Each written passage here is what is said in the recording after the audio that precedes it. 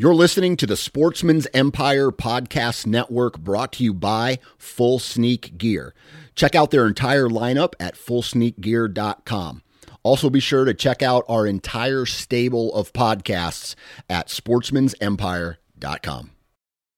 New from Moultrie Mobile, the Feed Hub offers first-of-its-kind cellular connection and control for nearly any spin cast feeder on the market. When used with the Moultrie Mobile app, you can monitor feed and battery levels, run feeders on demand, receive alerts when feeders are clogged, and remotely adjust feeding times. The Feed Hub is ideal for anyone who maintains feeders. Remove the guesswork and save time by planning feeder maintenance before you drive to your hunting property. For more information, visit MoultrieMobile.com. You're listening to the Sportsman's Nation Podcast Network, brought to you by HuntStand. HuntStand is the #1 hunting app in the country, and at only $29.99, HuntStand offers a ton of functionality for hunters all over the country.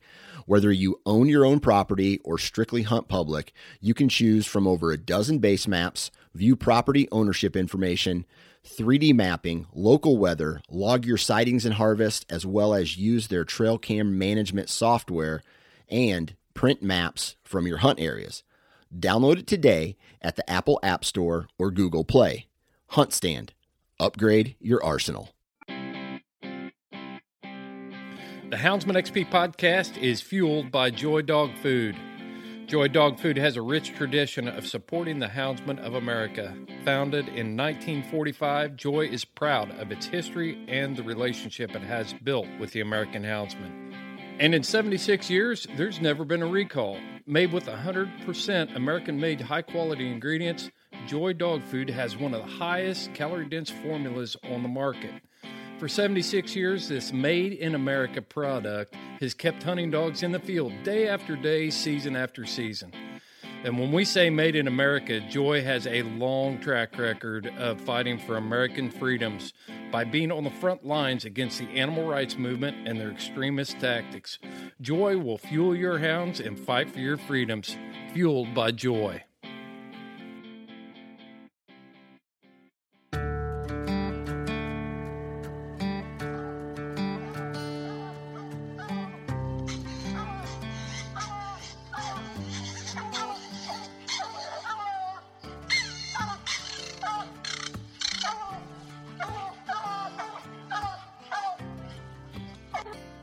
This is the Houndsman XP podcast.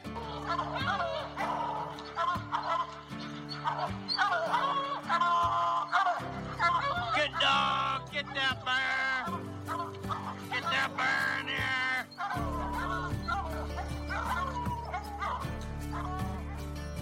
The original podcast for the complete Houndsman. Look at your coat and go, Justin. We're gonna get him. We're gonna get him. The podcast that represents our lifestyle of extreme performance. Get up there. Get him. Get him.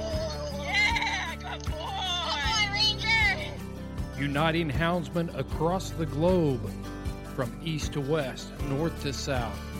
You know, if you're going to catch a cat or a lion, you know, you have to have teamwork. We take you to the wildest places on earth. Yeah, so how many days a week do you spend in Medak? As much as I can, to be honest with you. Anytime that I get, I'm out there. Join us for every heart-pounding adventure on Houndsman XP. I'll tell you like I tell everyone else, I'm going to hunt whether you're here or not, so you might as well be here.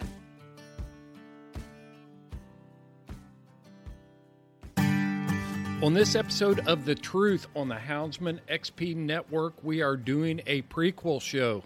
A couple weeks ago, you heard John Strickland and Ashley Oxendine talk about Big Country and some of the winning that he did.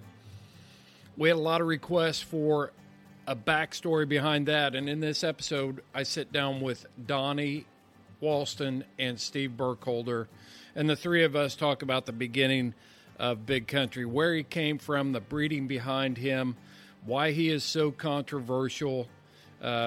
We just discuss a lot of things, and we talk about some dogs in his historical past and other great teams of blue ticks and handlers that faced the same kind of scrutiny when they were hot and they were rolling. So this is the backstory. I think you're going to enjoy it.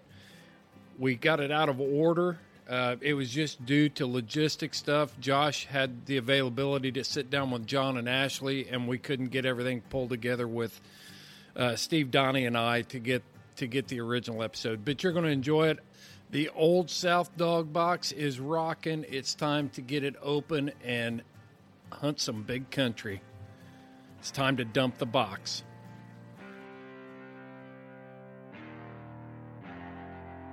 Southern Hound Hunting Magazine is the most comprehensive magazine that represents your lifestyle as a houndsman. If you can hunt it with a hound, it is being covered in the pages of Southern Hound Hunting Magazine. You also get an in-depth look at the men and women who are engaged in this lifestyle, living it every day to the fullest. From the Rocky Mountains to the southern swamps and across the ocean, with articles about our international houndsmen and what they're chasing across the pond. Go to southernhoundhunting.com. Get your subscription for $15 a year. Southern Hound Hunting Magazine, promoting the fair chase experience.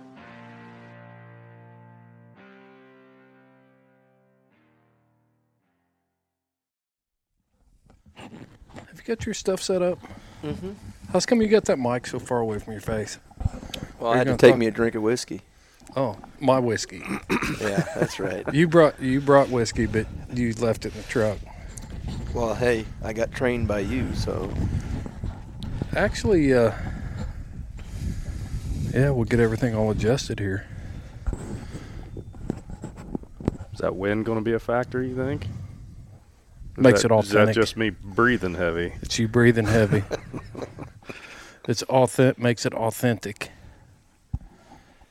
Now, Burkholder, you're going to get all wound up, or you're going to have to make me get on this volume and stuff to try to keep you straight. Well, they say this is a truth series, so. This is definitely the truth. The good thing about this wind is when we do get all wound up, you won't be able to hear the nose breathing and everything else that I always have to edit out. You tell me where you want the mic at, so you don't have to edit yours. If I told you where I wanted that mic, wouldn't be able to edit there. We wouldn't be able to publish a podcast, Steve. I gotta see if this is No, we've been trying to put this one together for a long time, so we're going to call this the Big Country Prequel. The Truth, the prequel. The first half. The first half. And people know you, Burkholder, Steve Burkholder. How long you been competition hunting?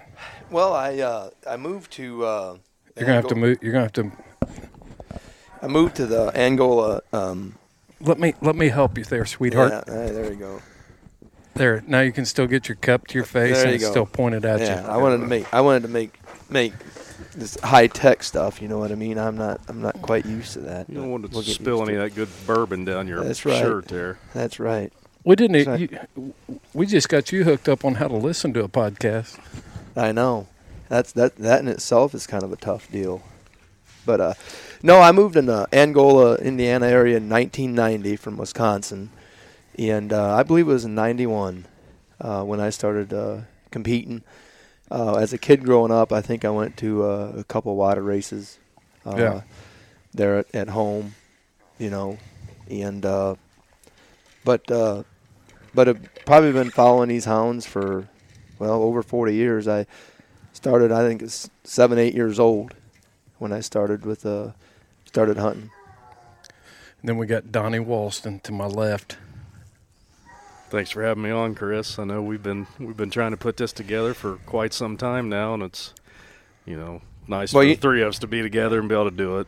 Yeah. Well, Donnie, it took 2 years. I mean, Chris has been doing this podcast for 2 years, so I'm not sure if they really want a story here or if they just was running out of material and wanted me and you to come, Well, Let's definitely. just hope we can put something together here. It's worth broadcasting and it works out. I have my that could be a little questionable. I don't know. Well, Donnie, the reason you're the reason why we're sitting here, because of a dog that you had and then all of us got in on it. And let's see if we can recall this story and all have the same version. How did that all come about? As far as the three of us getting together, or well, yeah, I mean, just how do we want to do this? Do we want to? I think we start with where Big Country came from, and don't be getting a big head, but it's already big enough. At least you're not wearing that damn Bengals hat tonight.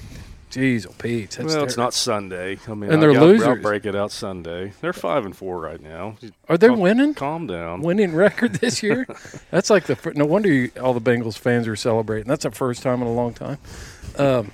All I'm going to say on that, I grew up. You got to be tough to be a Bengals fan. I mean, it's easy to be a Steelers fan, but you got to be tough to hang with the Bengals. All I'm going to say this year on the whole Bengal bandwagon is I grew up in Wisconsin, and all I can do is refresh your memory, Donnie, on missed field goals. Oh man, I was at that game. My sister rolls her ankle as soon as we walk into the stadium, breaks her ankle before we even get to our seats.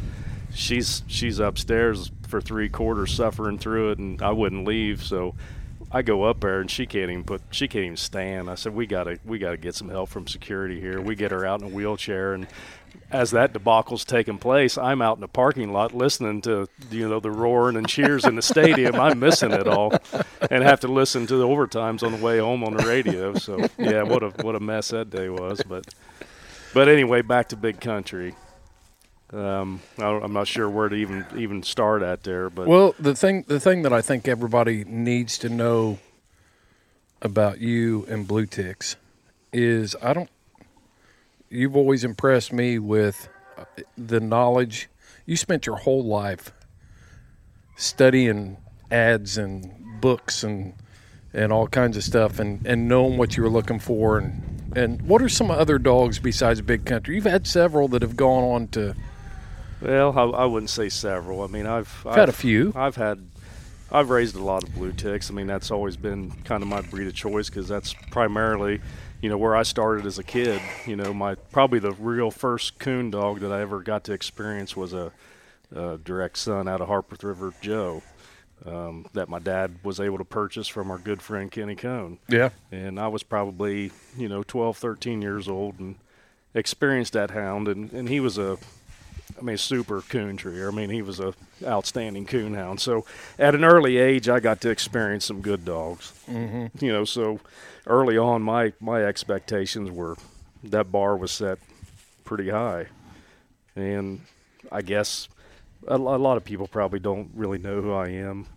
I've not been one to go out there and competition hunt. I have dabbled around in a little bit, when I was younger with no success, primarily because of the dog that I took, I think. But it just my expectations of what a hound should be is what I've been chasing my entire life, and Big Country, met those demands, and I guess I was just lucky enough to, find a couple guys like yourselves that seen the same talent that I did, and I was willing to admit, that I could only do so much. I took the dog as far as I was capable of doing it, and we got to a point where we realized that the two of us, probably got to that point, and that's where Steve come into the picture. Yeah. So yeah, there's a lot of I'll tell you, probably useless information between A and B there that a lot of people's not going to care about. But it's the thing is, I think they do care about it. I think it's a cool story because I've told several people over the years of being in partnerships and different things on different ventures. I mean, besides my marriage, the three of us, I think that was one of the best partnerships I've ever been in. Well, I'll admit, and I agree with that 100%, and I'll admit that I was extremely reluctant to even go down that road just for that fact right there, that 99% of the partnerships that I've seen usually fail. And, I know when we discussed it, your relationship with Steve through the Hoosier Tree Dog Alliance, you had, a background with Steve and was familiar with him. More so than me, probably. I remember meeting Steve when I was young, probably teenager, maybe younger, at Russell's. I don't know, I'm 40 years old. You just told me you're 48, so we're talking a long time ago, and you wouldn't even remember it. But I remember Russell talking about you when I was a kid and hunting with you a lot. And when me and Chris, I don't know if I ever told you this or not, but when me and Chris talked about it, I immediately called Russell. I'm not going to lie, Steve, and because, I trust Russell with everything, and his opinion means a lot to me. And he told me 100% that's the right guy for what you guys are wanting to do. There won't be anybody better, and that he was 100% right, and it worked out. Well, going back to Russell, he had a little female many years ago that he hunted that was a good female. I don't remember what he called her. Bonnie, probably. Bonnie. Yep. And that would have been back when I had my Droop Jr. dog. And Droop Jr. would have been, I would have whelped him in 96, so that would have probably been around 98, 99, 2000. I actually hunted with Russell quite a bit then. And so that would have been, that had been over 20 years ago. Yeah. So I remember when Chris, got into blue ticks, and at that time I'm in the middle of building our home. My wife and I were in a little rental house there. My oldest daughter was just born, got a lot of things going on, and Chris texted me out of nowhere, hey, I know you've hunted blue ticks for a long time. He said, I just got a pup. You want to get together sometime and go? And I'm like, yeah, anytime, and yeah. I told my wife, I said, this is a little bit odd. I don't know if I'm getting set up here and he's wanting to try to arrest me for something or what. I'm not sure how I feel about this. And of course, we went hunting and hit it off. And, long story short, you got to hunt with a young, wild version of Big Country at that time. And I think you've seen the first night you ever hunted with him, you've seen the potential that was there and the things that I was telling you about. I didn't like him. That night we hunted up the holler down there. Excuse me, yeah. Yeah, I didn't like him. I really didn't. But let me tell you, I was hunting my boondog that night, which was a plot. Mm-hmm. It was. Well, you got to start somewhere. Yeah, and what is wrong with you? Anyway, but no, seriously, I didn't care for him, and then he was young that year. That was the first year that I had Jazz, and we went hunting, and I mean he had some potential, but as far as he was 2, or he wasn't even 2 yet. He wasn't quite 2 years old yet. Yeah, I don't. Time gets away from me. I don't. But yeah, he was young. But the thing about him was, he did some good stuff. He did stuff. He wasn't afraid to take chances and different things like that. But the way I got involved with him, the way we got together on him to begin with was I had just about burned Jazz up. Yeah. I was hunting her too hard, and I knew that she needed a break, and you were trying to build that house, and I went and got him, and you said, yeah, I'd like for somebody to hunt him. I went and got him. I knew you doing me a favor and doing the dog a favor. Yeah. I mean, it was a win-win for me. Turned him loose the first night, and he was a different dog than what I had hunted with before. And I was like, Donnie, this dog is way too good to be sitting behind your barn in Farmer's Retreat. I remember the text you'd sent me that next morning or maybe that night. I probably still have it saved on my phone that this dog – well, let's see. Let me think about this for a second. I don't want to get it wrong, but this dog runs a track like a plot, sounds like a freight train, hunts like a walker. If he's got more gas in the tank than what I'm seeing, this sucker deserves to be on the cover of a magazine. Yeah. And we knew that. We realized that. Of all the dogs that I've raised, I mean, he was the epitome of that total package, that I'd been looking for my whole life. It just, timing just wasn't real good for me. And I need to mention that there was a few month period there that some friends of mine, Ryan and Jeremy Whitaker, talked me out of him. And, they brought him back. Point, and yeah, those boys give me their word that, if they was at a point they wanted to sell him or whatever, that, I could have him back, and they did that, So They didn't have to, but they did, you know. So a couple good guys there, you know, that had him and got to have a little fun with him. So yeah, I was fortunate to get him back. So we'll get into all the big country stuff, but I think to close out, you know, just to kind of wrap this part of the conversation up, you know, I hunted him there for, I don't know, I made him a night champion and made him a PKC champion, and then. Well, we did. Yeah. Huh? Well, we did. Yeah. We, remember that night we were hunting him right up here? The night we won his night champion? Yeah, that kid just couldn't believe what just happened to him. They had been pitching in on us all night. And it was a UKC hunt, and it was like, as soon as he opened his mouth, they had dogs that would cover, and they knew they were there, and they knew they weren't going to be able to hear their own dogs. So this was just a matter of just a few minutes at the end of the hunt. You know, it was over. There wasn't but about 10 minutes left when all that happened. Yeah. It was right at the end. Yep. He located, and I put him on the card, and you were like, holy crap, I can't believe you treat him like that. And I knew that he was – I knew about where he was at. You knew the woods and knew right where he was. And yeah. We walked in, and he had a coon, and that sealed it up for him. And then you had a good night at the Labor Day Classic with him. Mm-hmm. I think I put a win on him down at DuPont, you know. Yeah. And then we went to that, remember that regional qualifier we went to in the middle, I don't know what it was, July or August. It was 90 degrees and 90% humidity. And Yep. Finished him out there. Is that where he finished? Mm-hmm. Yeah, we both won our cast that night and qualified for the World Hunt. And Yep, that's true. He was hunting Jazz. Mm-hmm. And then remember the night we drew each other at Portland? That's before we were partnered up on him, I think. Yeah, might have been. That was at the Spring Classic. Yeah, or what do they call that? Spring Roundup or Spring Classic or something? I was thinking it was Blue Tick Days, but maybe not. No, it was a spring something. Yeah. It's the hunt that the BBCHA and BBOA put on together. The reunion. It was held at Portland one year, I believe. They call it the reunion? Yeah, Blue Tick Reunion. I believe they held it at Portland one year. Yeah. About around that time frame, probably. And that was a shootout from the beginning to the end. I had to do a little slick handling to get ahead. Yeah. And had to talking one of the other guys out of quitting. Remember that? Remember that kid he was hunting a good dog too. But that was a nice little Walker female, and I thought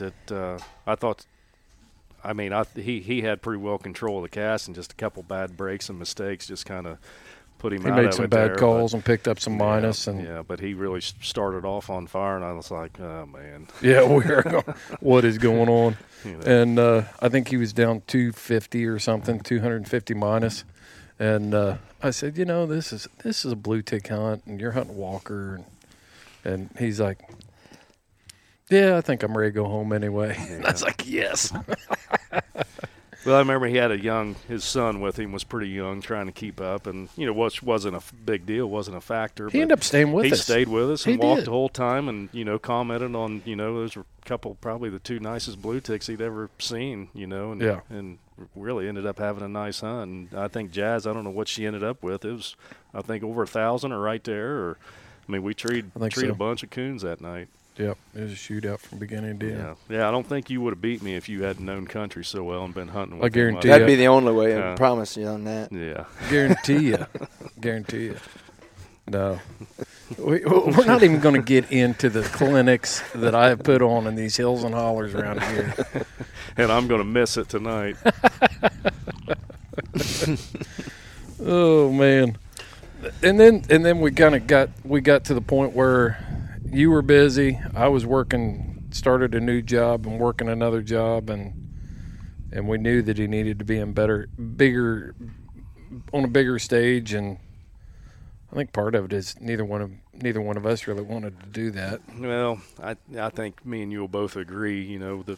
We're the two oddballs here when it comes to competition hunting. The two of us. I mean, me especially. Would rather pleasure hunt.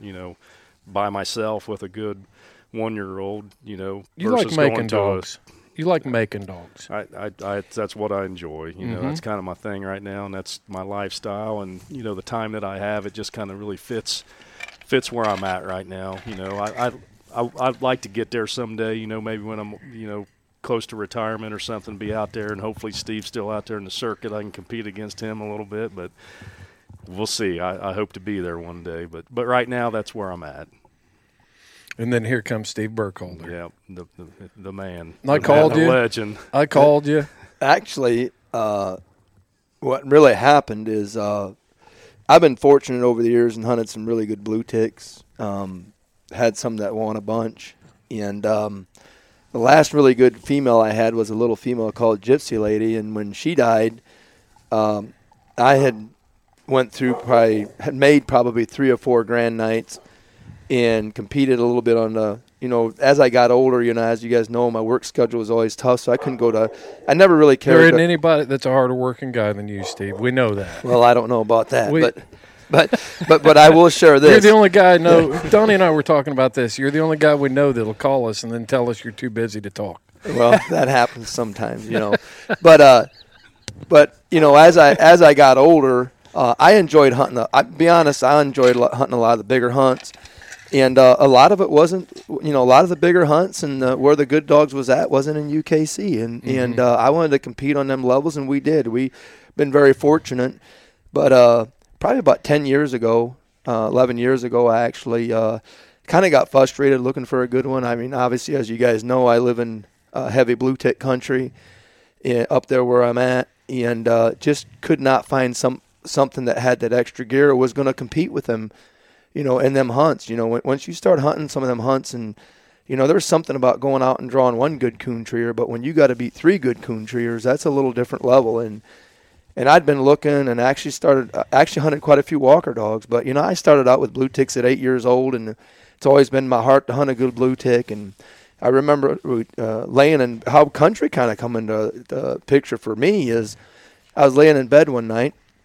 And my wife. Oh yeah, I forgot about this part of the story. My wife had been on me for about a year. She wanted me to get a good blue tick, and I said they don't make one like that. I said I've hunted with them all. I've tried them out. I said if I get the right one, I would, but they're just not out there. And she would surf Facebook and look at all these ads and stuff. And she goes, "Hey, I'm gonna get you a pup out of this cross." And I said, "Well, you can for yourself, but I'm not hunting one of them." "Why not?" "Well, I've hunted with all of them behind them, and I'm just not gonna waste my time with it." And I was laying in bed one night, and she come in there and she goes, "I found a perfect blue tick pup for you."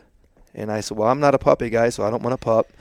And she goes, "That's fine. I'll get a pup off this cross if you like it." And she goes, "I'll raise it and get it started, and then you can finish it." And that's when she showed me the ad. You had bred your Jazz female to Big Country. And I looked at that pedigree, and I looked at it, and I kind of set the phone off the side, and I picked it back up. And I started looking at that pedigree, and I said, "You know what? If I was to hunt one, it'd be out of something bred up like that." I said, because I've hunted with a lot of them behind them. And unbeknownst to me, that was the end of the conversation. And she called you and booked a pair of pups. And I forgot about it because I think she was just bred then. And about 2 months later, she says to me, she goes, "Hey," actually she booked one. And then she got to talking to a really good friend of mine, Jason, that as childhood kids we hunted together. Jason Diltz, yeah, he was wanting, his boy had gotten old enough and was wanting to get him back in it, and she was talking to him at church, and so she called you and booked another pup, and then I didn't even know you was involved with him at that time. I didn't know Donnie was involved with him, and about 2 months later she said, "Hey, Chris called and said that she had puppies and that we got 2 females coming." I said, "Chris who?" And she said, "Chris Powell." I said, "Oh, really?" I said, "I know Chris." And that's when we got to talking on it. And I really didn't think any more of it. And then pups come time to be picked up. Of course, she bought the puppies. And, of course, now it's my responsibility to go pick them up. And that's when I met you north of Indy. At Cabela's. At Cabela's. Yep. And I'll never forget it. I roll in there to get these puppies, and you get there, Chris, and you let them run around, and we're sitting there talking. And I don't know nothing about Big Country. I just knew what he was off of. And I'd hunted with a bunch of them dogs in behind him. And honestly, I was not excited. I tried to get out of it, come down and get them pups. And we got to talking. And right before you left, you said, "Hey, you really need to come down and hunt with these pup sires." He goes, he's one of them special ones. And I looked right at Chris and I said, "I've heard that garbage so much the last 8 years it make me throw up." And he said, "I'll tell you what." Briar Creek Kennels is your complete hound hunting outfitter. Boots, lights, collars, and tracking equipment. Dog boxes, kennel supplies, collars, clothes, squallers. Whew, they have it all. Briar Creek Kennel is a Garmin and Dogtra dealer. Owner Chris Girth will ensure Briar Creek Kennel customers will get top of the industry customer service. Whether you purchase from their website or you find them at a major coonhound event, Chris and his staff will share expert knowledge and experience about every product they offer. Chris Girth is a top competitor and breeder of hounds. He knows what gear you need to be successful. Look for Briar Creek Kennels on the web for a complete online store or look at their fully stocked trailer at any major coonhound event. Briar Creek Kennels, offering a hound hunting public generations of excellence. Check out Dogs Are Treed at dogsaretreed.com. Leashes, tie-outs, medical kits, paws are protected, and dogs are hydrated, cutting-edge, high-quality gear for you, the houndsman. Gear designed for houndsmen by houndsmen with the highest level of craftsmanship available. Dogs Are Treed is also the exclusive dealer for Houndsman XP Podcast logo wear. We're working on our line over there, but we just dropped some new hats at Dogs Are Treed, and you can see them on our page at dogsaretreed.com. And don't forget at checkout, enter the code HXP 20% off, all capital letters, and you will get 20% off of your entire order. Find them today at Dogs Are Treed at dogsaretreed.com. We good? I think so. Am I on? I don't think I'm on. How's come you're not on? How's Can come you you're hear me? I can hear you. No? No. How about now? I think I hear him. Not unless it's coming through my... How about now? Yeah, I hear you. Okay, so we cut that out right in the middle of Steve's story because actually the batteries died. So this recorder has this little bar that goes up and down, and the more you talk and the louder you talk, the more the bar works, and I think it ran our batteries out quicker. Good job, Steve. Yeah, I knew Chris was going to try to get that in there in the end. Yeah. So yeah, we met at Cabela's, and you picked up this pup. I picked up that pup, and I remember you telling me, you said, you really need to check this blue dog out, or you need to check out Big Country. And he goes, I think he's got what it takes to, I think he could compete on a big level. And I said, you know what, Chris, I've heard that so many times over the past 10 years. I said, I don't, it's hard for me to imagine that. And you said, hey, you know what, I tell you what, why don't you, when you get free, why don't you come down and just go hunting with him? Now, mind you, this would have been, I believe this would have been right around December. It was before Christmas. Mm-hmm. Them pups was born early November. They said perfect birthdays. Yeah, November 1st. It was summer right around. They had perfect birthdays. Yeah. So it was summer right around the middle of December. I'm thinking, it's maybe a week or two before Christmas, maybe a week before Christmas. And I said, well, let's get the holidays out of the way, and I'll come down there and just hunt anyways. And I thought, they're 4 hours south. I'll go down and hunt a couple of nights when the weather's bad up here. Really not expecting to see a lot because you have to understand where I'm coming from. He hunted plots and just got into blue ticks, so, Plots is not the only thing I've hunted. I've hunted everything. Well, I'm just saying. So I had to consider the source a little bit. But anyways. You made it real clear to us when you come down here. The guys, these are all the dogs I've owned in the past, and now, Donnie, I didn't go right quite. I didn't quite go into that detail in the beginning. You did too. I knew your credentials. You did too. You gave us I'm like the most experienced person Chris, here. No, that is not true. Okay, that is not true.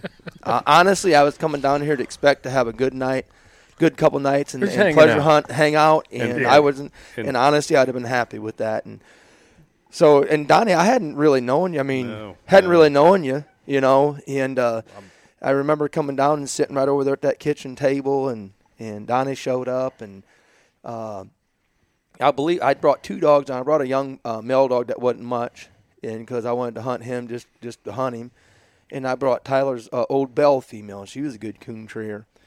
And I think he was hunting Jazz. Mm-hmm. And I think when you hunted Country, and I think Kenny went with us one night too, wasn't he hunting a? I think he did. Kenny did go along I with us. think he He went had with us one at the night. time he had the patch female that I ended up with. Yeah. Yeah, it was an all blue hunt. Yeah. Oh yeah. And I threw a walker dog in the following night just to make sure that, but it was a young dog. But anyways, I remember hunting that night and It was not even memorable. it was cold out because you have to understand it was ended of January probably. Yeah, it was in January. And it was cold and coons wasn't moving good and we treated a few coons, but not nothing. It wasn't one of them hunts that you remember. Both nights actually we hunted. I believe it was we hunted 2 nights. And the first night I didn't see a lot, but I did see a motor there. That was kind of impressive. But if you recall, that was back when we was, it was in kill season and what I seen is I seen a dog that had a lot of potential, and but man, he was reckless. You've seen a dog that's been pleasure hunted his whole his life. whole and life. Not been prepared for competition. Yeah, and I remember one time I think we knocked a coon out or something, and we pulled him off, and he went back to the same tree, and another time He wasn't that sloppy. Now listen. Now listen. I remember it like it was yesterday. Okay, let's just be honest. Sure. Here. But anyways, just like I remember putting all the wins on him and forgot that Donnie handled him at all. anyways, I got one. Hey, but anyways, he but we made some split trees, but the coons wasn't moving that good. But I tell you what on the second night that we was hunting, I'll never forget it. And you guys don't even know this, and you're going to throw me under the bus, and I really don't care. That's why you're here. Yeah, but we treed 2 or 3 coons and we had made a couple trees, didn't have anything in it, including mine. And Tyler's old bell female had treed down at the bottom of a hill, and treed slick. I think she was empty, to be honest with you. And which she didn't do very often. No. And I'm telling you, that was a good How old was she when you brought her down here? She was older then. No, she wasn't that old. She's 6, 7 years old. Yeah, then, she wasn't probably. that old because we ended up breeding her to country in the end after that. I'm sorry. Go ahead. But anyways, I won't interrupt you anymore. I promise. Oh, you're all right. I'm used to it. So, you guys was at the top of the hill. And I'd walk down to her, and we'd pulled country off of a den tree and had flipped him back loose. And he kind of come down there past that tree, and I had him on my Garmin. And he kind of come past there probably 15, 20 feet away. And I kind of hollered at him and just, get going, doing that thing or whatever. And I watched that sucker on my Garmin. And I'm telling you, within a minute or two, he was in there 700 yards, give 2 ground barks, and come treed. And I knew right then and there that he was going home with me. It didn't matter what it took. It was either going to be a partnership. It was either going to be I'm buying him outright or whatever it was going to be. And I was starting to think to myself, if he can be bought outright, I was trying to figure out who I could call to get enough money rounded up because and I never forget when he come treed, he come treed on a mission. Oh, yeah. And I got up there to where you guys was at, and Donnie said, well, I'll go on into him. And I said, oh, no. I said, I'm walking in here to him on this tree. And I never forget walking in there to him. And, country, when he'd get in that rhythmic chop, he'd be stretched out on the side of that wood, and that back foot would just bounce off the ground. Yep. And that sucker was stretched out. And he had a coon there, and we knocked that one out to him. But I knew from that point that when we got back here to the cabin that I was either going to Hamilton. I was either going to own all of them, part of them, or there's somehow or other something was going to have to be worked out. Yeah. I think that's the thing that. Well, we sat there at that table for a good while. Yeah, and we did. hashed things out, and and a couple hours. I know it was way into the morning. Yeah. And looking back at that, I think we can all three agree. He just turned 4 years old, and that's what a lot of people don't realize. He just turned. The first couple of years, Donnie, you just kind of pleasure hunted him, and I know you guys hunted him in a few hunts and stuff. But the dog was by no means. He was just. I know you guys hunted him in kill season, but he wasn't in shape. Never really been pushed. Never really been dialed in on. And I think that's what we talked about. He'd never been hauled up and down the road. We knew by watching him hit the gate at 3:00 in the morning. I mean, I hauled him to Mississippi for the Winter Classic. Yeah, and. Saw what kind of performance we had down there and things like that. But we're talking about pounding him on the road, and that's where you came into it. I I think looking back at that, what we talked about is, I said, we have to look at it this way: is in order for a dog to make himself, is they have to prove themselves in your backyard and on the road. I mean, that's really what the ultimate dogs are judged by. And as we all know, all of them have good dogs until you put them in them situations. And so we struck a deal that night, and the next day he went home with me, and I remember calling Kim, and I was all excited, and she was kind of quiet on the phone, didn't say much, and I got home, and I said, Kim, I said, I don't know what this dog is going to be, but I said, he's probably the best prospect I've had since my old junior dog, and obviously most people know what I thought of him. And she goes, I hope he works out for you. I hope he works out for you. And she goes, what about these guys you're in partnership with? And I said, well, that remains to be seen, but I think we're pretty solid there. And, over the years and dog deals, as you guys know, not all of them work out. That's just the way it is. And I said, I don't know how long this one will work out, but I'm pretty sure both them guys, you can take them for their word.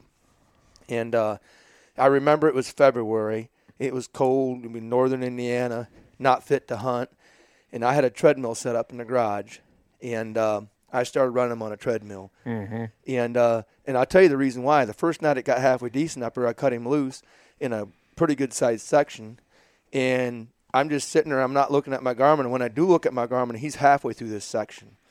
And I get in the truck, and it's mile-by-mile sections up there. And when I get to the other road, he's already a quarter way through the next section. Mm-hmm. And I knew I was I'm running a coyote dog here. Well, so anyways, I started running him on the treadmill, and I've never had a dog before this. Probably will never have another one after that. I believe it was 3 weeks probably. I just slowly built him up every day to see how far I could push him. But I remember running him 2 hours in the morning, 7 mile an hour on that treadmill every morning and every night. That dog was running 14 miles a day on that treadmill. And at nighttime, he'd come off the end of that treadmill like he was shot out of a cannon. Mm-hmm. And I walked in and I told Kim, I said, if we can ever generate that into one package, to where he puts it, to where he has that kind of heart and puts it all together in the woods, I said, it's going to be unbelievable. And then, of course, the springtime broke, and I started hunting him, and he was a coon treer, but he was a little reckless. Back then I would cut him loose in a section because he was so amped up, he was in shape, and if them coons wasn't moving, he'd zigzag through that section, and I'd go the other road and send him right back through that same section.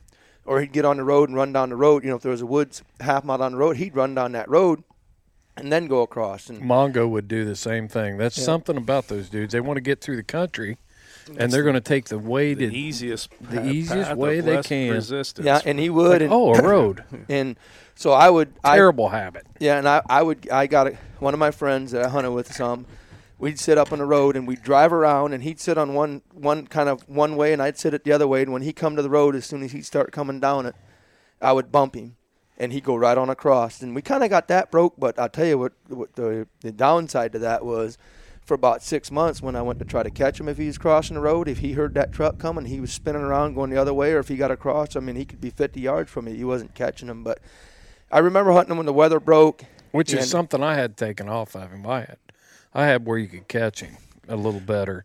Because when you had him, it was like turn him loose and get him off a tree. Yeah, I got good at just, learning how to apologize and walk up to somebody's house with my hat in my hands and knock on a door and start apologizing as soon as somebody come out. And I was still working for the state at the time, so I wanted a little better handle. Because you wanted to be able to go home when you wanted to go home. The person that didn't get forgiven about being someplace they weren't supposed to be is the game warden. I guarantee you. Guaranteed. Yeah. I wouldn't forgive him either. So no kidding. But no, I'll tell you something on a sideline on that. I remember after John had got him and was hunting him down there one night, I went down there, just a kind of a side story on that, and we'll get back to this, is I'll remember when the first time he blew that whistle and that dog spun around, going dead away from us, 300 yards going out toward a main road. And I'm wanting to get in this side-by-side and go flying around there. And John blew that whistle twice, and that dog turned around, come right there, jumped on the tailgate. He gave him that can of Vienna sausages. He licked them all up, licked John in the face, and he took him right back down there where he cut him loose at and sent him in there. And instead of going left this time, he went right. So But that I never got to that point with him because. So you get like one cam for right and half a cam for left. Whatever he does works because I've adopted it now. But anyways, if somebody would have told me when he was young that somebody put a handle on him like that, I'd never believe it. I wouldn't either. John was telling me about it, and he showed me firsthand. But I started hunting him that spring, and we had a lot of long nights. He had all the talent. He had all the natural ability. I tell you, he had everything. He had everything. He had the chrome. He had the wheels. He had the mouth. He had the hunt. It was just Country's one of them that a lot of people probably don't realize this with him. Country's one of them. When he becomes your buddy, he wants to please you. Absolutely. But he's going to push you as far as he can to see what he can get away with. And when he realizes that he can't get away with it, he's all done with it. You know what I mean? But he always, that was what made it fun when I started trying to get him right. And I'll never forget. It was probably 3 weeks into that deal. I went hunting with a friend of mine, Tyler Sturry, and he was hunting one of his dogs. He was high on, and the Bell female that he had, she was a gold champion, and I really wanted him to breed her to Country. And he said, well, bring him over. I'll check his oil pressure. And I went over that night, and I'm just going to be honest with you. We had a disaster hunt. His looked quite a bit better than mine. Country didn't look good at all. He treated a couple coons, made a couple mistakes. And Tyler says, I'll never forget it. He says, oh, is this one of them big wonder things that you're going to be doing? That you're going to be hunting the next Tyler couple knows years. you pretty well. He said, oh, is this? I'll never forget it. He says, is this one of them next great ones that you've got? And so I kept on hunting him. And his female come in heat, and he didn't breed her to Country. He bred her to something else. And, man, I was so mad at him over that. And anyways, it was about, I said, Tyler, I'm going to tell you, you're going to eat that down the road. And I think it was about a month and a half later, he called me up, and he was wanting somebody to go hunting with him. And I went over there that night and hunted with him. I'll never forget it. Country treated like 8 coons. Went like 8 for 9. Another one was a big den, and I think his had treated a couple coons, made a couple empties. I do know this: he was trying to run him over with the side by side at the end of the night, and but we laugh about it now, So that was kind of how it started out, Yeah. That was when he started putting it all together. The thing about him that I always liked, people don't get this part because it doesn't get hyped, but he was just fun to be around. People like that dog. Yeah, it doesn't matter if you don't even really get to experience him in the woods, just during the daytime and him tied up out of a hunt. Oh, he was, people just goofy. Gathered around him. It's like he's got personal. Draws people to him. He's got people skills as a dog. It's incredible. He was kind of a pain sometimes to have around the house too. A couple years, or I think it was about a year and a half in, we traveled up and down the road and kept him in a motel room. I remember the first time I put him in a motel room, that was a disaster. I had to break him from that. He got used to it. I actually got really used to it. Oh, he got the name Big Sissy because he's just a big. But I'd get up in the morning to make coffee, and his kennel, he could not see me from that kennel. And that dog knew when I got up. He'd sit out there and whine, or even nighttime if I wouldn't go hunting, I would have to go out and say something to him or something, not get on him. He just wanted to know that I knew that he was still around there. So that was the personality of him. But that's what made him, honestly. That's why he was what he was. So it was very smart hound, a lot smarter than what he gets credit for.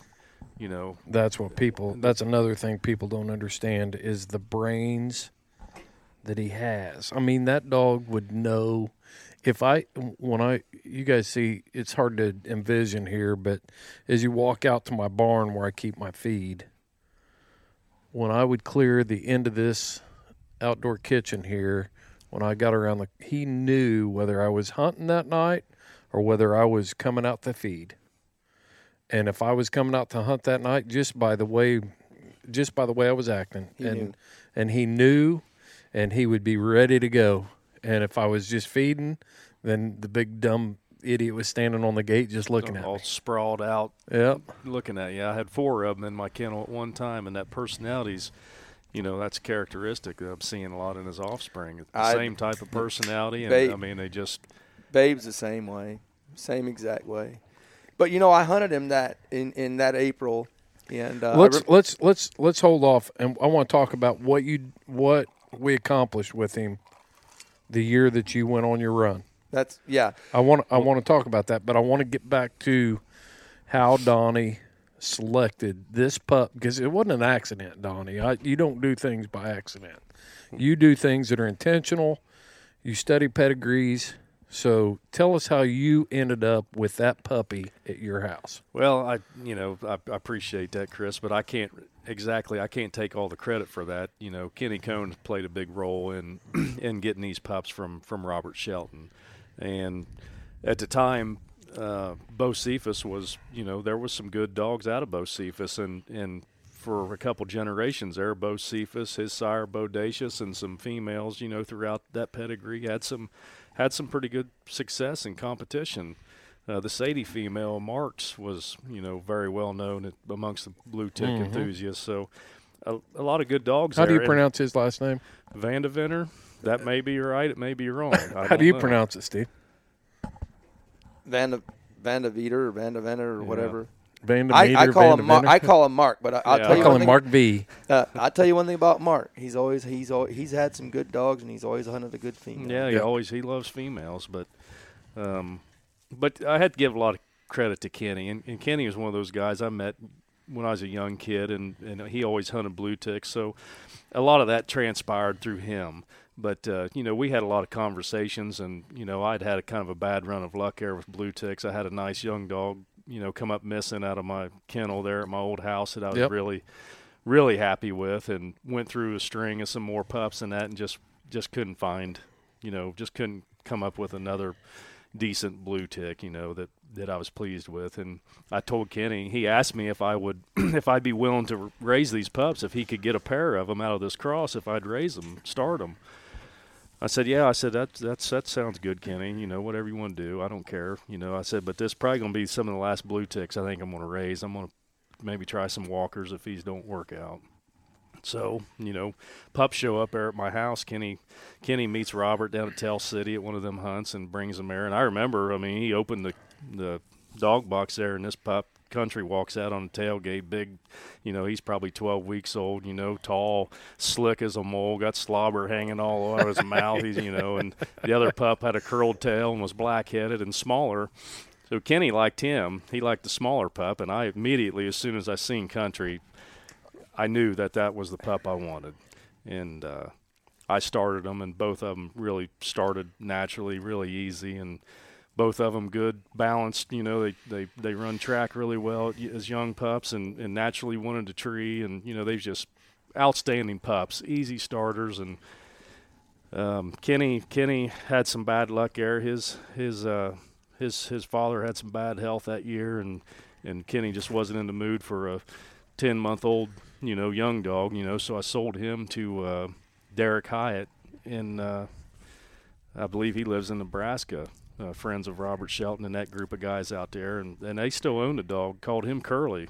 Yep. Good dog. They had some good luck with him in competition, so it was a really good cross. A lot of people don't realize that, but Country come from a cross of coon dogs. The whole litter. Face would have been a litter mate. Litter mate sister, and Derek owns that female too. And I remember them guys when I first started hunting Country talked about Face and Wes Hamilton. All them guys said that's probably That was the dog they was talking about. And that was a littermate sister to him. Yeah, and Robert had a female he called Lottie that his grandson titled out, and so that was a good cross. It produced a litter of coon dogs. Yeah, absolutely. Well, I remember I'm when not sure. Did I answer the question? Or I'm not sure where I was even going. No. Yeah, the question I remember, was how'd you end up with him, and that's where he came from. But you knew. The thing is, though, if you look at his pedigree, what are some of the – Well, going back to that, Kenny and I had many conversations about some of the breeding and that, and most of the dogs that I would acquire or get, that I would fool with, come from Kenny or recommendations from him, and I would pay attention, on the message boards, or, it was kind of before the whole Facebook scene and all that kind of, blew up, but in the reproducers list, and pay attention to who's doing what in the hunts and that, and just,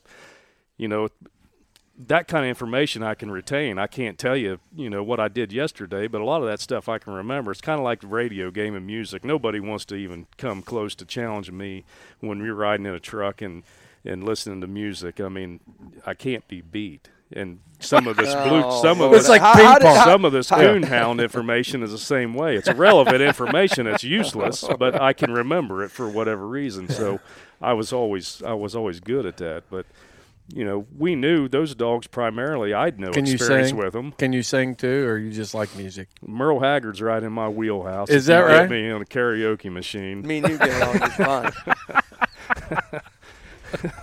No, but those dogs I had no experience with, other than that there was success there. That there was a string of dogs there that. The bit female of Richie's on his bottom side is one of the only platinum champion blue tick females. And then, the dogs that got in the finals of the World Hunt. So we knew there was something there and thought, let's try it, But they was primarily, out west, Wesley Martin and them guys that had Bodacious and the Bocephus dog, Texas, Oklahoma, and that neck of the woods. I never experienced any of them, never been around any of them. Well, I tell you, when you showed me Country's pedigree, because the first time I really seen the pedigree was when Kim had showed me the litter of that, but I didn't see his extended pedigree. But, I've been fortunate over the years, been in a position where I've been able to travel pretty much all over the United States. I remember when I was hunting my junior dog, I believe I hunted him in 18 different states. And, I had a lot of knowledge of the dogs behind him because I got to hunt with – I was very fortunate and got to hunt with a lot of them.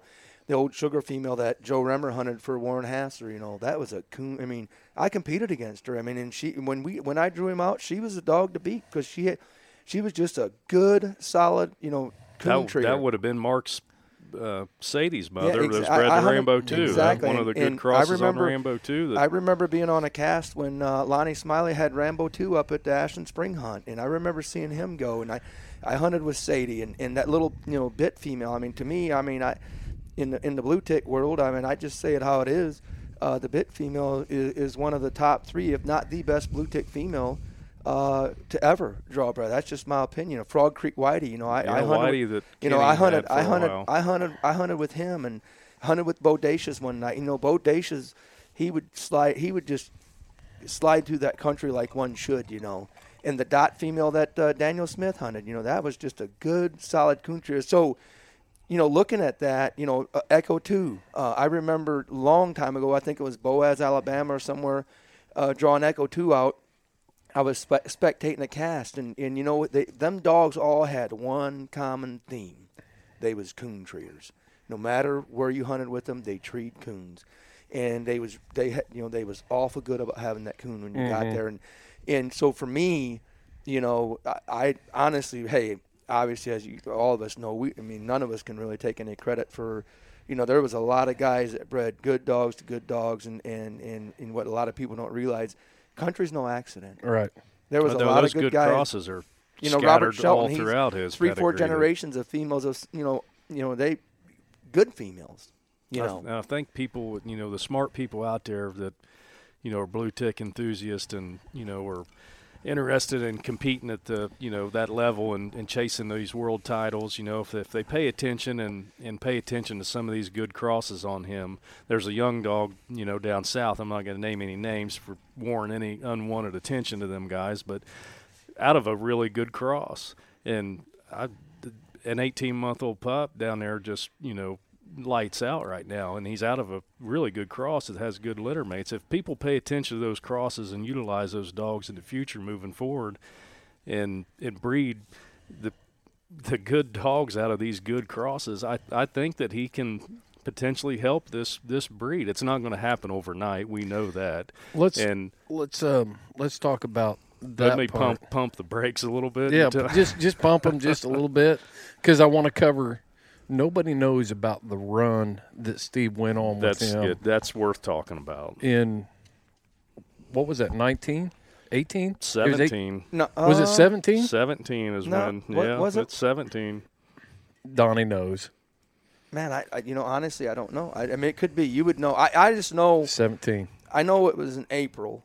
You won your first cast somewhere around April, May. It was black and tan days.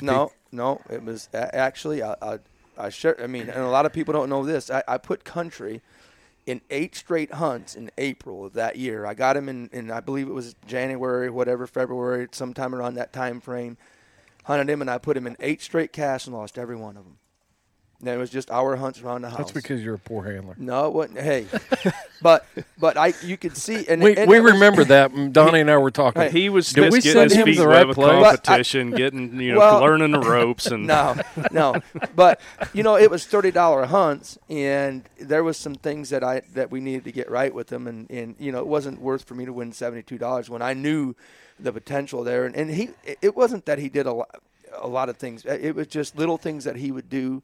And then, for me, if it was 15 minutes left to go on the hunt, the $72 didn't mean that much to me because I knew the potential behind it. And I vividly remember it.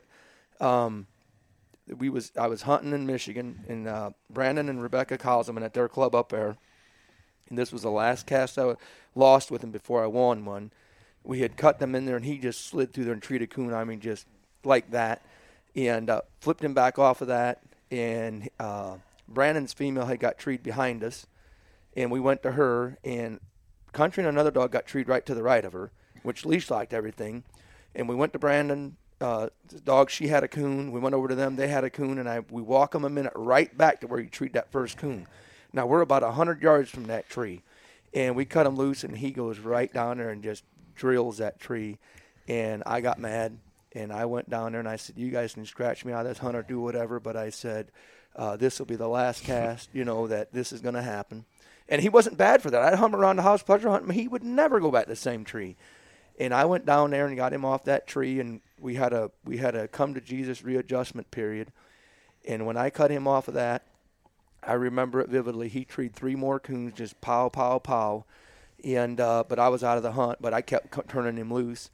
And when I got back to the truck the next night, I think it was Wyatt or one of them hunts right around the club, had a hunt, and it was April the 27th or 28th.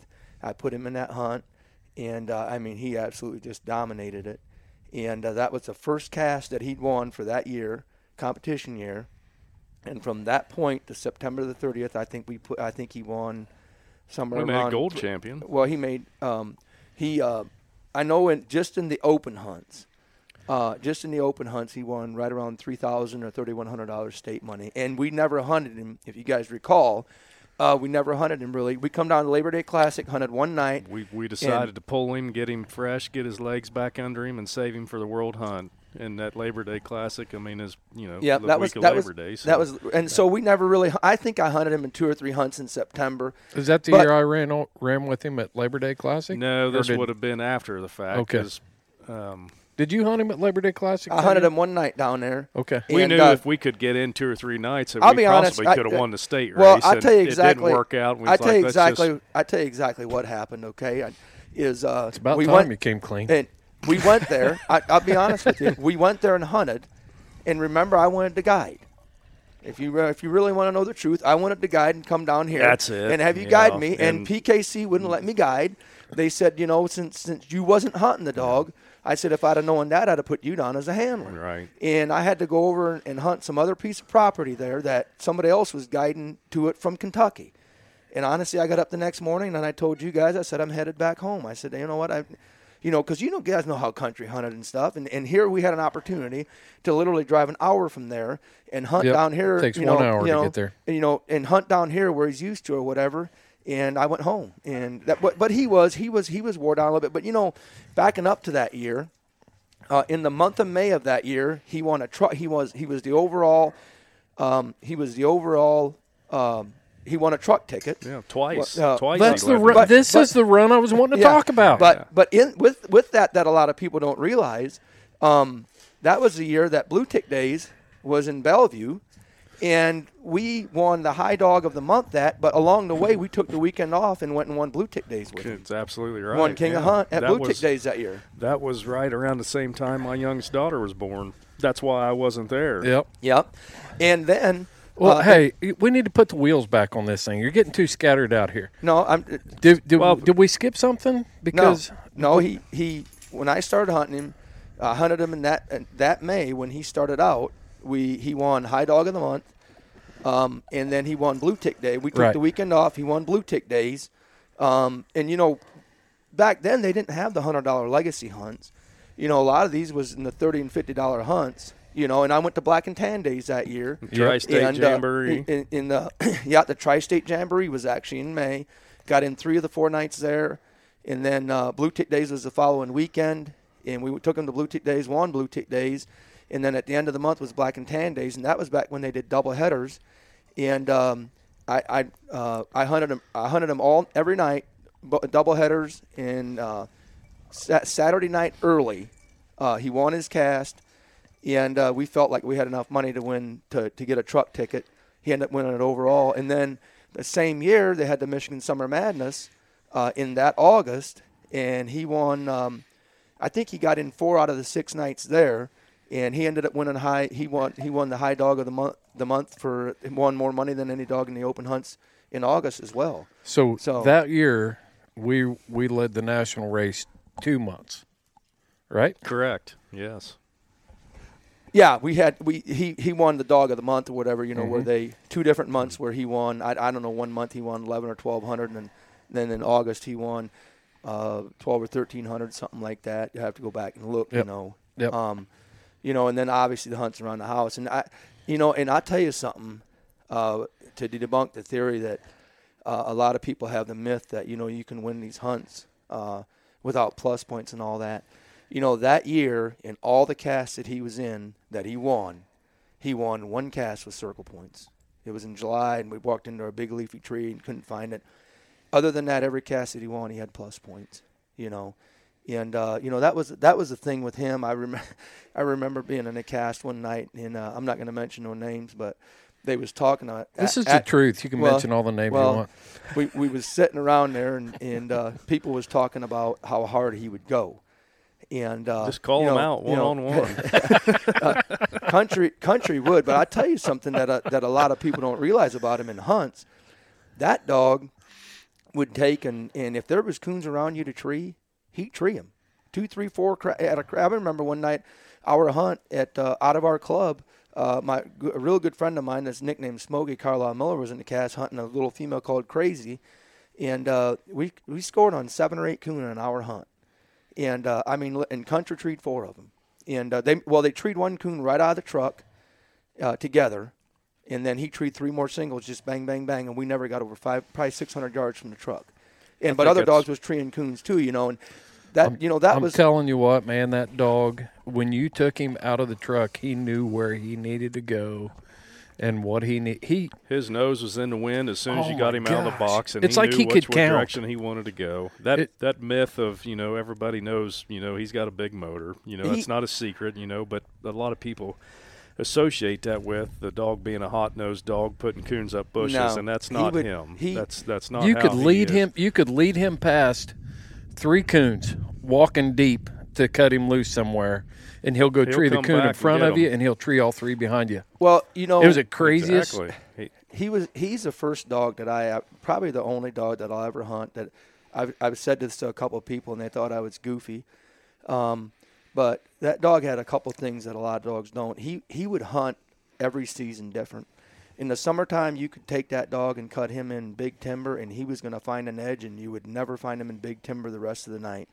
And in the wintertime, you could line 4 dogs up and racehorse them down a lane beside the edge of a woods. And when he hit the edge of that woods, 50, 60 yards, he was cutting through that timber. He knew.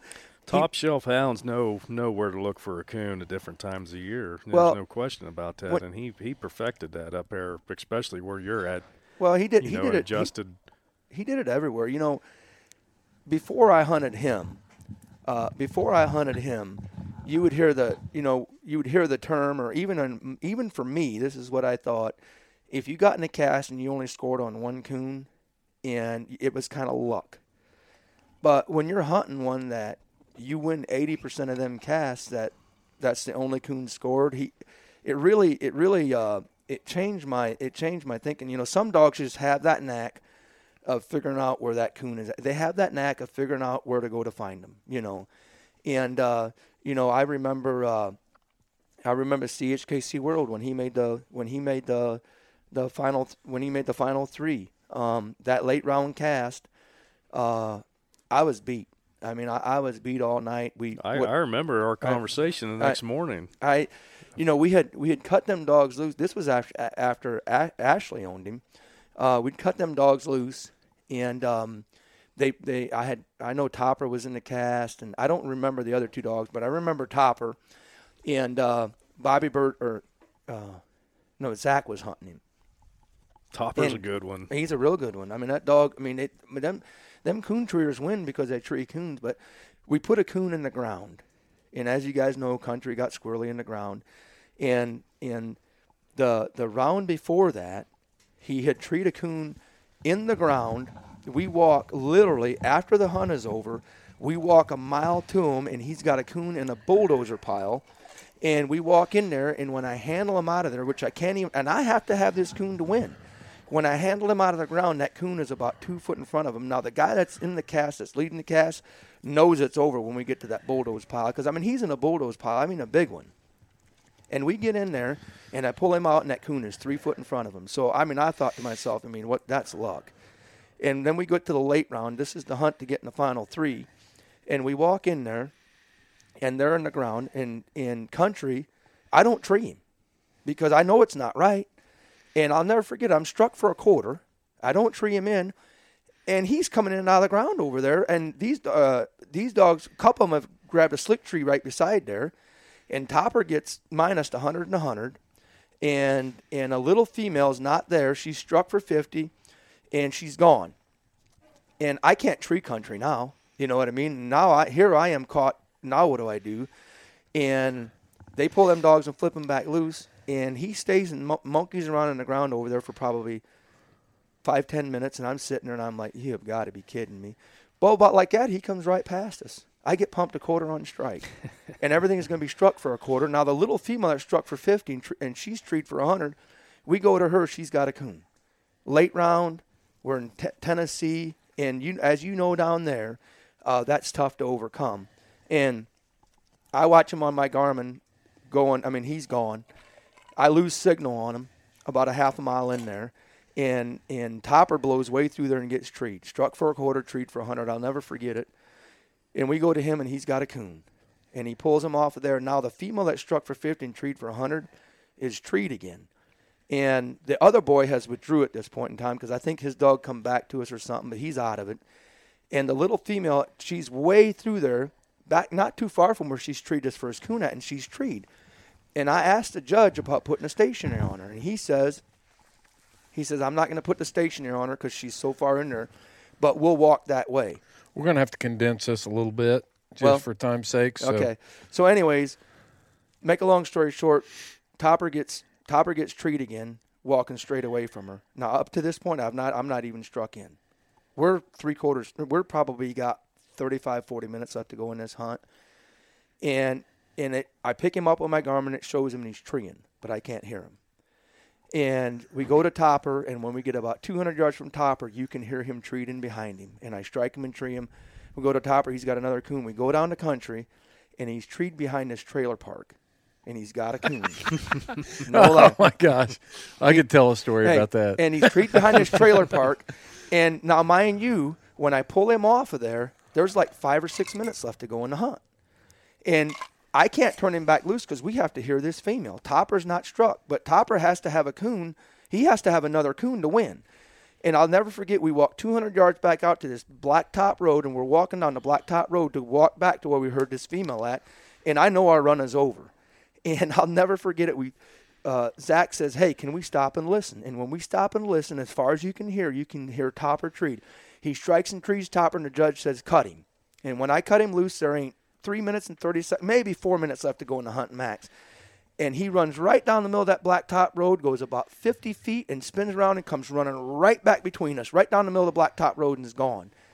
And he goes back there, and, of course, the minute's up on Topper. There's like 2 minutes left to go in the hunt, 1 minute. And he just falls treed right back to where he treed that coon at. And I zoom my Garmin way out. I strike him and tree him. You knew he wasn't on the same tree. I knew he wasn't on the same tree. I remember talking about it the next day. And I'll never forget it. Telling you, this is it, Steve. You're going to do. You guys are going to pull this off. It's meant to be. Hey, I strike and tree him, and they send Zach. So they said, hey, since we're right here, hunt's over. Now the guy that struck for 50 and 100, Now he's trying everything in the world he can do to try to hear his female, but she's a mile and a half the other way. And he could have treated her for an hour in that hunt and didn't. And hunt runs out, and the judge says, I'm going to score him because if he's got a coon, you know, obviously Topper can't win. And I remember walking in there, and it was right behind this trailer court, and he was treed literally. We stepped it off. He was literally treed 15 feet over from where he treed that coon at. And I showed him the coon that he treed, and he had another coon there, and that's what. Wow. And he knew that coon was there. Yep. You know, I'm but telling you, he could just count. that's he what he was. Knew you know? he could keep it. Hey, before we get to the final part, I'm going to ask you guys a pretty good zinger question here, but I'm going to share my story about the trailer park thing. You remember that night that I was hunting him? It was Christmas time, and I sent you that text. Oh, like, yeah. Like, how's it going? And I said, I think he's just taking a tour through the neighborhood looking at Christmas lights. It was right at Christmas time. That sucker went through yards and everything else out here in this neighborhood that had all these blow-up things in their yard, those Christmas decorations that have the fans and they blow up. I swear I think that dog was doing the Christmas light. Sightseeing. He just out joyriding. He was around on the Christmas light tour. Oh, man, that dog was entertaining to hunt. Yeah. So, all right, here's a zinger. Why is he so controversial in the blue tick breed? Amongst blue tick breeders and blue tick fanciers, why? That's a tough one. I mean, Steve probably going to be able to answer that better than me. He's been around the blue tick world longer than I have. That's a good question, and I think it brings us to, our conversation. Obviously our conversation that we had. Obviously selling that dog was going to be the toughest thing that any of the three of us done, and we talked about it. And, hey, being around the blue tick breed all my life, I knew, and this is just the way it is, I knew that dog, because the way he was bred, had an amazing opportunity what he could do in the stud pen. But because of what we're going to talk about here, I think we all three knew deep down inside that if we owned him, they was probably not going to breed to him because of the, unfortunately, this is just the way it is, and I'm just going to say it the way I see it. There's a lot of people within the breed that are scared to death that somebody else is going to get recognition. That's just the way it is. And going back to that part of it, we all three felt when we sold him that if he got into somebody that was not like a typical remember this conversation. And I remember you guys, because I know you guys was dumbfounded when I told you guys that when Wes Hamilton put the whole deal together on Ashley buying him, I said, you know what? He's obviously, that point in time before they got him, he'd proved that he could win. He was already making a name for himself in the competition world, and it wasn't by us sharing that with him. It was we had the ability where we put him in enough big hunts where people from away from the breed started seeing what he was capable of, because when you judge 100% feel like we did it the right way and let the dog advertise himself. Well, when you have guys, I've always shared this, the great dogs from the past was revered by people from all breeds, and that's what he was doing. There was a lot of guys that knew what coon dogs was, and we never had to brag on the dog. The dog bragged on himself. It was, and believe me, I hunted in them hunts, and I watched it unfold firsthand. But when guys would hunt with him one or two nights in them casts and stuff, and they was telling their buddies and about him, and we just knew that we just knew that the dog had a amazing opportunity what he could do in the stud pen, because hey guys, you can't deny what his breeding. Well, part of that too was we were getting those calls, and I think I eventually started kicking them over to you, Donnie, because I didn't want to deal with it. But then you try to kick them back to me, but I mean, everybody, the expectations are so low. But that is my take. Is the expectations are so low for what can truly be great. And maybe every person that turns a blue tick loose will stop listening to this podcast after this episode, but that's the way it's going to be, because this is the truth. A couple weeks ago, there was a post put on Facebook about the historical reproducers list, the current list. My Jazz female is on that list. Yeah. And she's got she's got 4 pups that have put her at number 5 on the list. But so the expectations are so low, but when you start putting him out there on those stages with people that have won, I mean, what's Halftime Ruby won? Has she won 200? 200. I mean, total with the 220. Well, with the invitation and stuff, she's won over $300,000. Yeah, $300,000. So these people know, and she's not a blue tick, and these people know what it's going to take to win, and they were the ones that were saying, when you walk into a major event, they're like, "Did you guys bring country?" Yes. Okay. They knew we were there every time. Well, there's a lot. When you have, when Wes and Brett decided to breed to him, I thought that was, that's a statement right there. And for, when you have Josh Michaelis and Jed Finley saying he's one of the best dogs they've ever seen turn loose, John Strickland saying he's probably better than Bad Habit, those type of things hold a lot of water with me. Well, and for the controversy that surrounds him. And it's primarily, it seems like, a lot of that comes from blue tick people. Well, here's what I'm going to share with you. But I'm like Chris. I think that my opinion, and it's not a knock on blue tick enthusiasts, the guys that enjoy these blue tick coonhounds, because I fall into this category right now. I think that the majority of those guys are just what I would consider hobbyists of coon hunting, and I'm that way right now. I'm not even close to being in a stage where I'm hunting enough to be able to prepare a dog for competition, serious competition. And I think a lot of blue tick people are that way. Their highlight of the year is going to blue tick days and, saying, well, we got 2 weeks before, the hunt, we need to start hunting a little bit and go to blue tick days. And that's it. My recommendation to these guys, if they, if you think you got that dog tied up behind the shed back here, go to the open events in your state, enter those events, and try to lead the nation 2 times in a year month. and get a truck ticket, or try to win the breed race, or try to compete in your state race. Everybody can afford to go to them hunts. If you can afford to go to the UKC hunts at your local club, you can go to them hunts. You don't have to go to a $6,500 or a $2,500 pro classic or whatever. Just start there and see if you really truly got something that can compete. Well, 2 things, and we get in these debates all the time. The first thing, to kind of answer your question, why controversial, Tom Brady, as much as I hate to admit it, is as good of a quarterback that's ever threw the ball.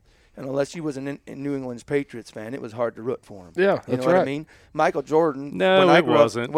I love sports. But I understand. And I don't like New England Patriots, but Tom Brady's the best to ever play the game, and I can recognize that and appreciate that. Let me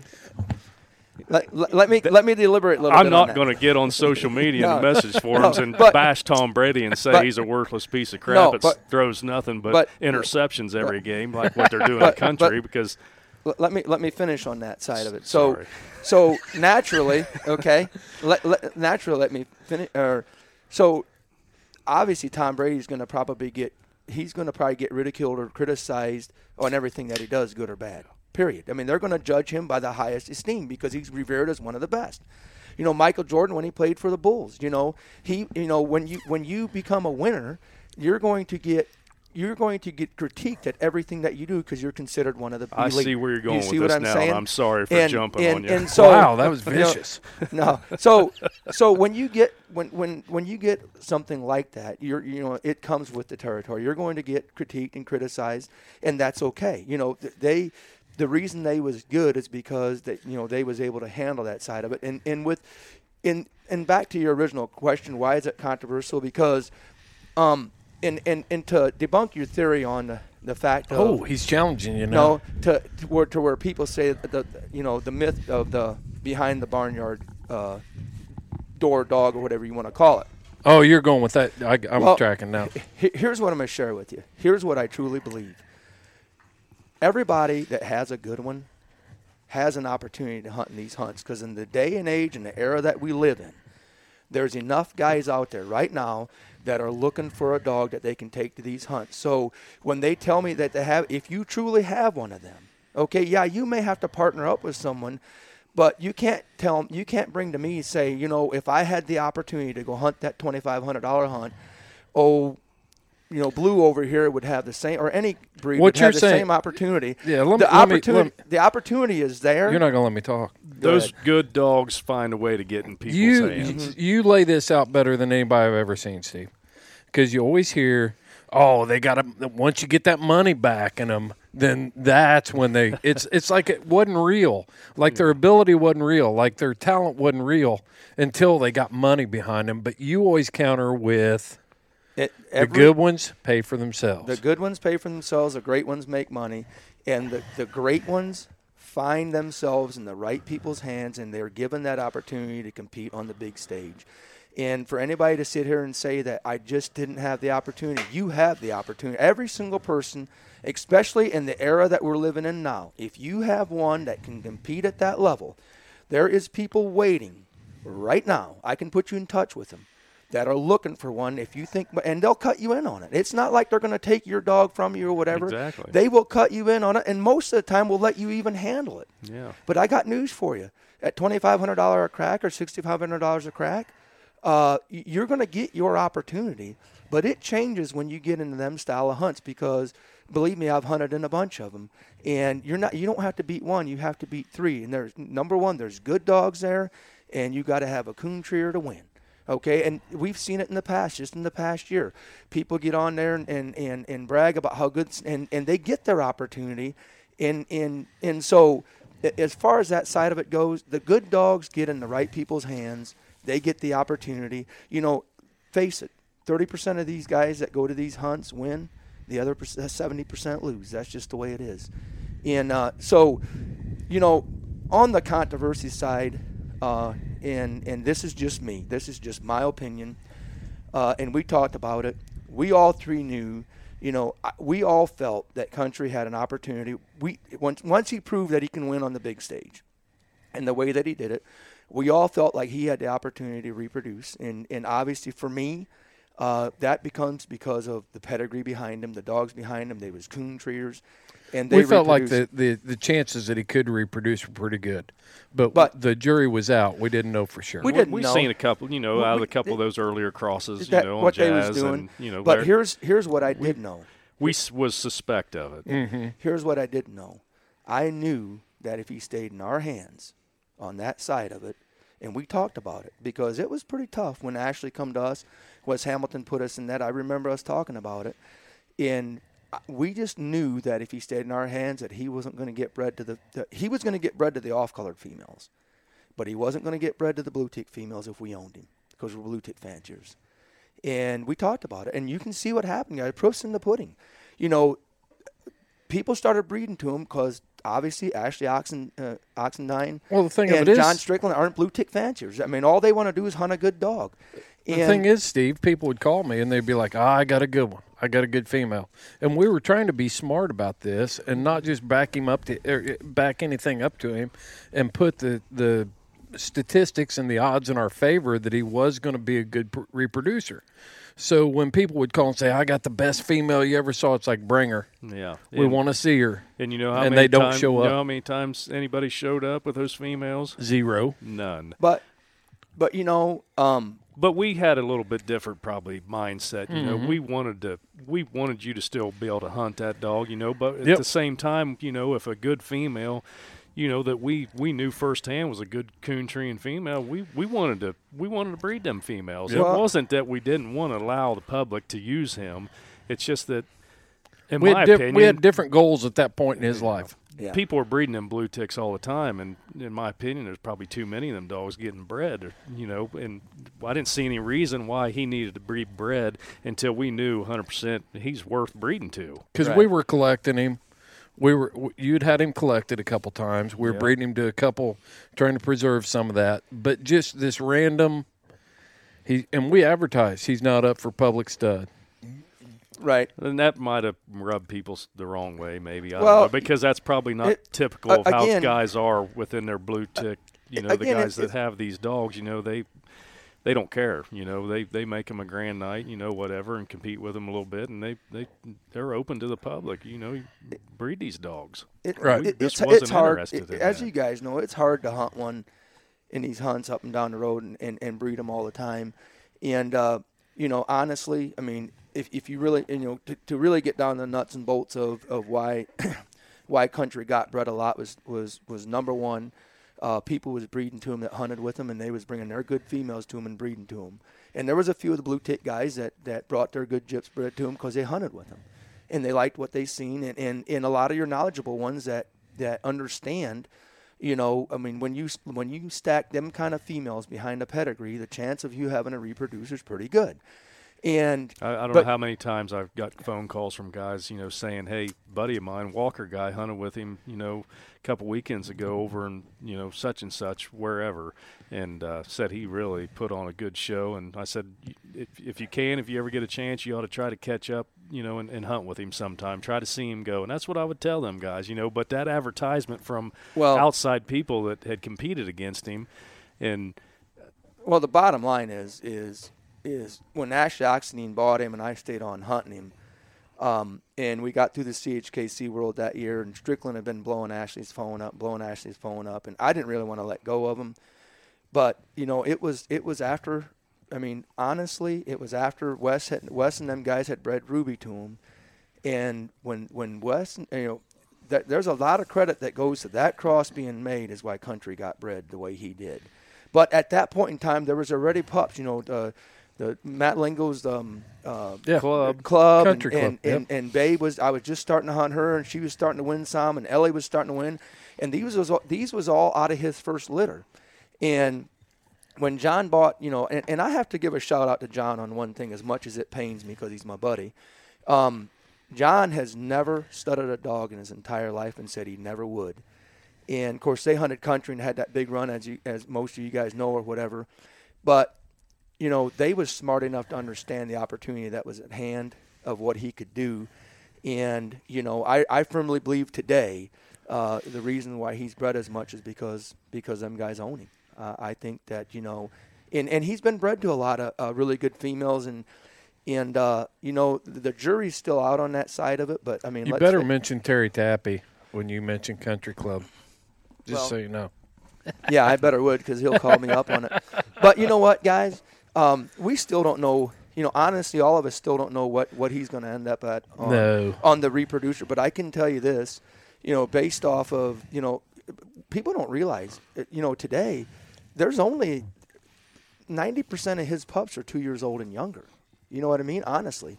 You know, I think Babe and them was the third or fourth cross that we made, and she's 3, going to be 4. Yeah. You know, and we didn't breed him a lot when we had him. You know, we bred him to Jerry, and you know what? And let's talk. I want to say probably maybe we haven't got time to talk about all that. 10 females, maybe. Really, maybe we 12. Don't. No, seriously. We're going to have an episode 2. I don't know. This is like we're working on the first 3-hour podcast I've ever produced. Well, we can't do that. You have to break it down.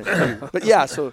But let me tell you this. So the way I look at it, it's not. I think people get caught up and they misunderstand that it's country with us. And yeah, it is, because we know what he's capable of. But I also tell people, don't pass up those other good dogs out there. You know, you got Danny Perez with Woodrow. You got John Stieber with Lonesome 2. You got, you know, there's other stuff that Robert Shelton's got, and I'm sure Richie McDonald's sitting on something down there. And Brian Davis has got the Jessup dog. Gary Uchman, and yeah, we hunted with him at Blue Tick days. Go breed to him, but don't forget to bring something back, because Country can contribute something to those breeding programs. That's kind of, you know, the point I was making earlier. You know, if you pay attention to these good crosses on him to use later on down the road to Woodrow or John Stieber's dogs, absolutely. Or and you know what? Whatever. You know, I want to share this. You know, I went out and hunted. You know, John, I went out and hunted with him 3 nights before the Super Stakes. And pleasure hunted with him 3 nights. Had an unbelievable time. John must be a heck of a guy. I mean, I've never met him, but everybody as good of a guy as there is. And you know what? Them dogs, I tell you what they are. They are just good, solid coon treers. Yep. Every hunt that I had with him, they're just good. Lonesome 2 is as good of a solid coon treer as he's one of them dogs that you just unsnap him and he just goes hunting, and he's not you're not your typical blow in there a mile, but you don't have to. He just hunts, and I'll tell you something else. Every one of his dogs, Lonesome 2, Slick, the Cash dog, they handle like a dream. John never puts a lead on them dogs. You can tell John's pretty passionate about his hounds. He spends a lot of time with them, and he's a hard hunter. That just like Perez you mentioned. Danny Perez. Danny's a coon hunter. He don't miss a lot of nights. I mean, those guys are just coon hunters. Yeah, I have Woodrow here, and I saw the potential in that dog enough that he hadn't even got a title on him, and I bred him to Jazz. When I saw what he was capable of. Plus, there was a plan to bring that back around. But the thing of it is, all those dogs have something to bring to the table. So nobody's sitting back here. None of us are going to say don't make those crosses. Half brother Botox. Yeah, that's a good dog. Yeah, I hunted with him. It's a coon treer. You know what I mean? And Terry Tappy, the little female he's hunting right now, is off of him. And Henry Blessing's little female, and that's a good little female. Yep. Guys, we could go on and on. I mean. And I'm gonna run it all as one podcast. I don't care. It's great. This is the kind of conversation that people need to hear, and I wish I could capture this every week. When three guys sit down together that are as familiar and comfortable with each other, we can cut up on each other. We can have a good time together, and I don't regret a single second of anything we ever did together.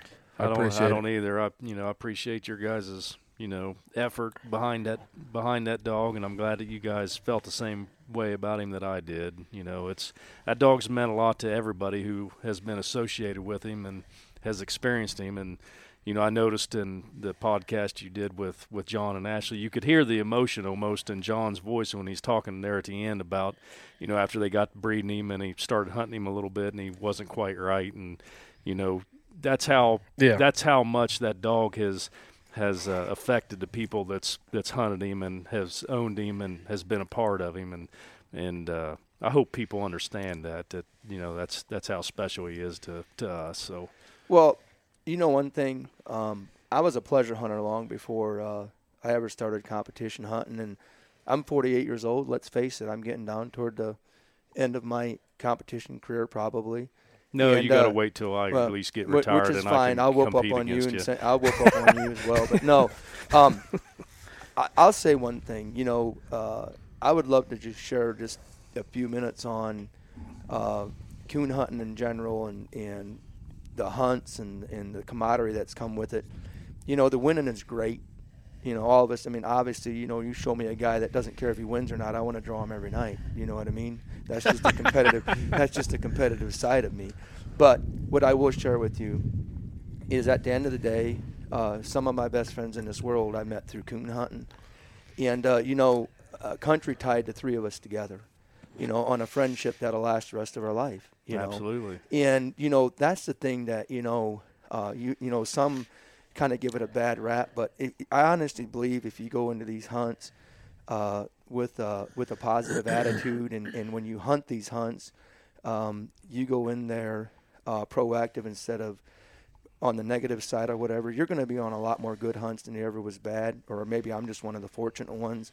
But when you continuously draw some of them top competitors and you have good hunts with them, and you become, you that friendship starts and stuff, If the competition hunts stopped today, I would still pleasure hunt, and I would still hunt with a lot of the guys that I hunt today, maybe even in competition, because of the friendships and the camaraderie and that side of it.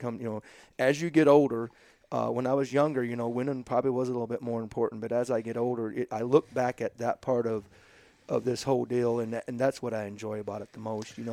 That's right. I agree with you 100%. There's been other people, and I think that's what people need to understand.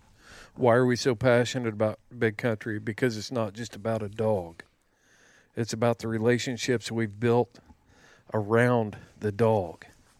And you can look back, Russ Downing and Perry Vesley. around what they've done through dogs. Anybody that knows anything about blue ticks knows that Russ and Perry are, they're going to take up for each other because it's more than just about the dog. It's about the relationship they built around the dog. I thought about that the other day when I was, kind of browsing through social media and come across a few comments and that, and sitting there thinking about the controversy that surrounded this dog. And I thought about Perry and Russ, and the controversy, with Spanky, and the things. And I thought, here we are, we're right there, in the same boat that them guys are in, and the same things that they had to listen to and deal with Spanky. But if he can make an impact like Spanky did, then we did something. Yeah, I agree. Well, let me tell you, any winner of any kind in any sport or anything that you do, that's going to come with it. Mm-hmm. That's going to come with it. And, I remember Russ Beller, saying this many times. He said, if they're talking about you, no matter if it's good and bad, they're worried about you.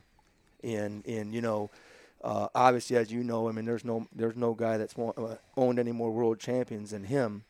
And when I grew up, when I first come in the competition hunts, when Beller's name come up, it was always there was always that, but that was always that mystique. But you know what? That comes with the territory. And, sure. And sure. You know what? At the end of the day. I always, at the end of the day, good dogs speak for themselves. You don't have to brag on them. This social media platform, honestly, it's kind of. Don't get off on social media. Don't be taking this on a tangent. I'm not. But what I want to share with you is years ago, when a good dog was talked about, people went and seen it for themselves, and with the way.